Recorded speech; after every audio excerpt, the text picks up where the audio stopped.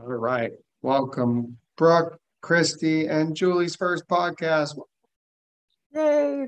Yay, very exciting. So for today's topic, it's actually one we've done before. I don't know, maybe it was just Chris and I talking about it. I don't remember the exact podcast episode, but it's just so interesting. It got brought up while Brandon and I were chatting earlier this week. And so it's subject lines and follow-up cadence. And it just matters so much, right? And I want to dive back in because I mean these are the obvious reasons, but it's like the subject line, like right, that is the first thing, obvious, I know, but that's the first thing they read. And it's I just think there's a lot of room for creativity or formality or informality.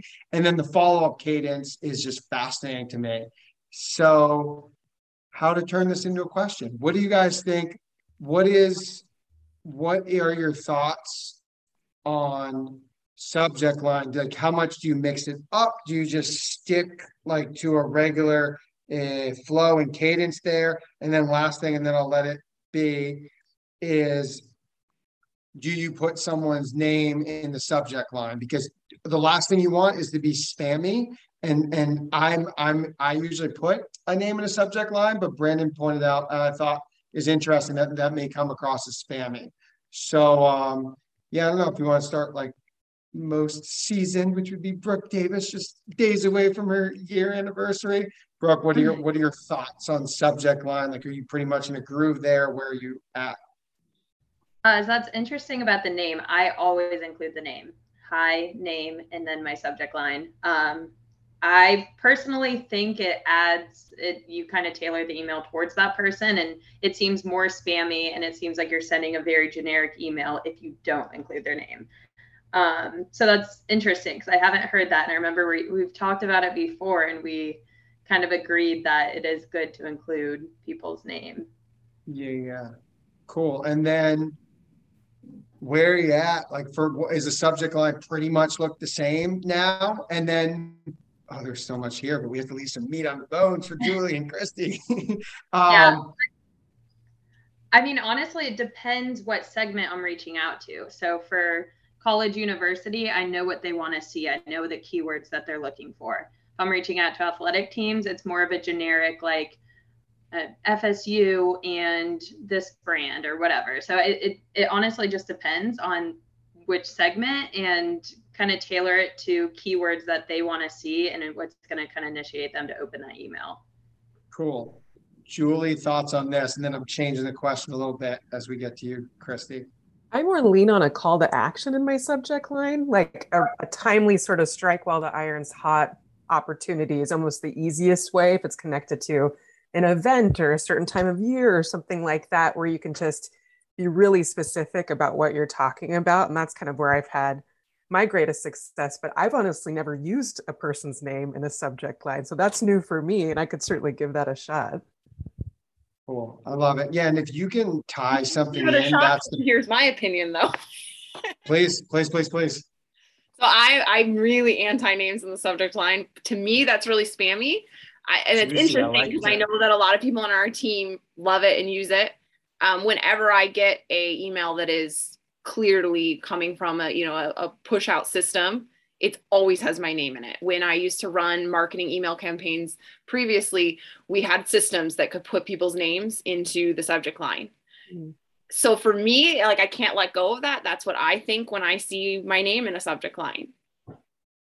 But I understand like what Brooke's saying and Matt's saying, and obviously you guys have great success using names in people's subject lines. So that's fascinating to me. I'm just like, I want to like connect, like it's so hard to connect virtually through an email. I'm like, how can I try to connect? Like, hi, hi, Julie, like innovative, fun, or delicious. Like I always like the route of being a little more playful, like delicious products. Um, See, this is what to me when it's the most interesting, when like smart, bright, good at their job people like could go either way. And then yeah, very clear that if you can tie in something like real, like Brooke, when you listen to the seminar from those people and could reference that, or you're heading into a trade show and you know that they're going to be there because you're stalking them because of that.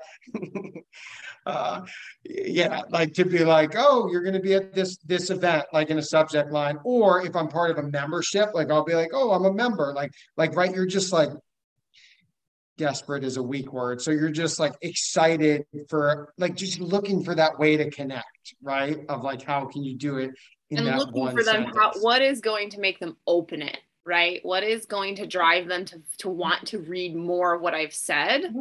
Which I think, like Brooke pointed out, that's very much what I'm doing is keywords, interesting call outs that we know work in whatever channel it is. I mean, it depends obviously on the channel, but I think that's the biggest piece is intriguing them enough with your subject line that they're like, let's open.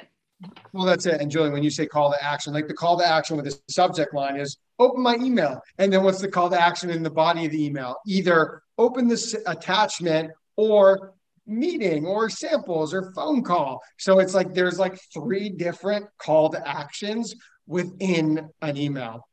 That's mind blowing. And then Brooke, I saw the lips. We're moving now. I was just gonna say, like, yes, I use names, but I think the ickiest part about that is you don't know if that's someone's true name, right? They might have their first name but go by their middle name, like John that goes by Jack. So if you put hi John, that's gonna already tell him that you don't know. That's rare. It's funny. I say that's rare. My son goes by his middle name, but that's super. Yeah, I would say that's rare. By the way, I feel like subject line. I feel like these 2 topics are going to be like a biannual. They're so important. All right, Christy, I'm mixing it up with this next question. What do you think about a subject line change throughout the cadence? And then we're going to talk about the fall cadence acts. But like second email, third email, fourth email, does that ever enter your head? I would say it's rare for me to change it, but if I do, Matt's like, whoa, wrong answer. I change it usually for the third email. If I'm going, once I've hit that point where I have not gotten a response, I would change to the third. So why not? So why, when you get to a third email and you're at the, is this mic on moment, why would you not? I feel like it's so easy for them to be like, all right, I'm ignoring this person. And if it's like the same, like RE, like reply, same subject line, I don't think I like subject change. I'm not saying right or wrong. It's just interesting. Julie, what do you think about a subject line change? If they have not replied to me, if I don't already have a response, then I think I'm more inclined to switch it up to something that's going to catch their attention or at least keep it fresh. But fundamentally, we're just trying to be authentic, right? And that folks respond to us. So that's kind of where I'd land. Yeah. Brooke? Honestly, I'm kind of team Christy, and reason being is because of Gmail. Anytime I change the subject, it creates a whole nother thread. So to me, when I'm going up follow up, I can't remember if I followed up with that person and it's in a separate thread, or so I typically keep the same one. And then on my very last follow up, my fourth, that's when I change the subject line and say like, keep us in mind and attach our catalog or whatnot, kind of my like closing email. Yep, that's a big part of it is the way that it creates a new thread. I really hate that. Yeah. I found though, like to me, and this is obviously I don't change my subject lines a lot. It's more about what's in the body of the third and fourth email that I think is driving the response, because I'm having decent success getting people to respond at that third to fourth email rate, and it's not with a changed subject line. It's with a very, very brief, easy to answer question in email 3 or 4. Tell me about the question. So email 3 would probably be a very direct, I'd love to send you samples. Let me know if I can send you samples of X product. Otherwise it may pertain to, it's trying to give them some sort of deadline timing thing. So a line that works fairly well for me is hey, I'm getting ready to send out, this week's samples for X brand. I would love to include you in it. Let me know if I can get these out to you today or tomorrow. It gives them timing reason to respond. Yeah, I would agree. I love it. That's great. I would agree that like the softball, like setting up for a yes is great. Is great. I'm into it. And the subject line change, yeah, I like, but I can see it either way. But I agree that the softball setting up for a yes is key. So, all right, shifting to follow up cadence, flow, duration. Ooh. Yeah. What do you guys, I don't know the creative question here, but what do you guys think? What is your duration cadence for first follow-up, second follow-up, third follow-up, and then we'll leave it at a fourth, which is like a halt. I guess all I'm excited to answer. Also, for me, it's yeah, if they don't respond in 2 business days, and I lean on the aggressive side, they're not going to probably not going to respond. If it's a real big account and you just have to be like extra formal, like a third, fourth business days, maybe a little too aggressive. In a nutshell, I would say 3 to 4 business days, 3 to 4 business days. And sometimes it changes, right? Like if that gets you to a Monday, probably not the best day for a follow-up. Friday's a good day for a follow-up. So I'll be in the flow of that. Third, I might go to 4 to 5. And then if it's account I'm really excited about, then I'll back off and give it like 1 to 2 weeks. And then like maybe several weeks. Yeah, Julie, what do you think for cadence? What do you like to play around with? I mean, I'm probably more on the formal side and giving folks like a business week or so, but in my prior experience, open rates on Tuesdays and Thursdays were always the highest just for general like marketing type emails. And so I would sort of lean on that person's nature to, maybe target Tuesdays and Thursdays for follow-ups. That's interesting. I think Monday is a terrible day to follow up. And I actually think Friday is a terrible day to follow up because most people I feel are trying really hard to wrap their week and they're trying to get everything done. Thursdays is like my optimal favorite. I love when the cadence lines up to respond send the follow-ups on Thursday. I love that. I had no idea about Tuesday and Thursday, like that those show as better days. Interesting. Yeah, for me, for no rhyme or reason, Friday just felt like a softer day because people are just like in a more open state, receptive state. So for that reason, yeah. So when I send that email where I talk about, I'm sending out samples, I say I'm sending them on Friday, right? And I send that email on a Thursday morning. So I find that people will respond by either on Thursday or Friday really early. So that's kind of ties into like Friday, I guess. But yeah, I typically don't send much follow-ups on Fridays.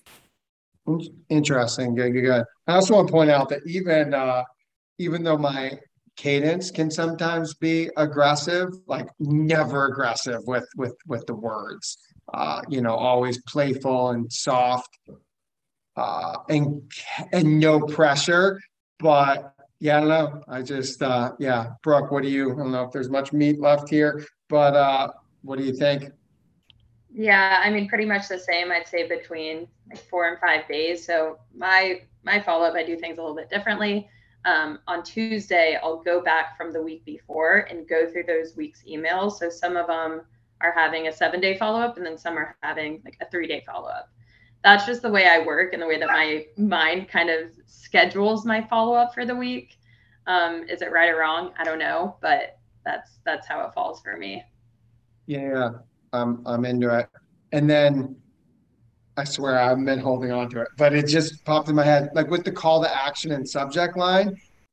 Yeah, with the change, it just popped back in my head. I like the call to action to then end that softball question to be in the subject line. That's how actually I think about it.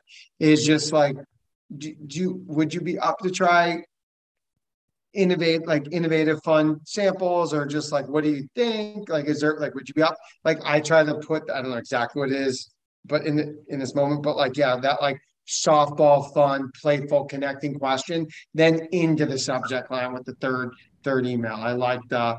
And then I will get actually more, I will get more. If I've sent someone samples and they owe an answer, I'll then get more aggressive in the subject line. Like I'll just be like either basically like, even if it's a no, come on, can you please let us know?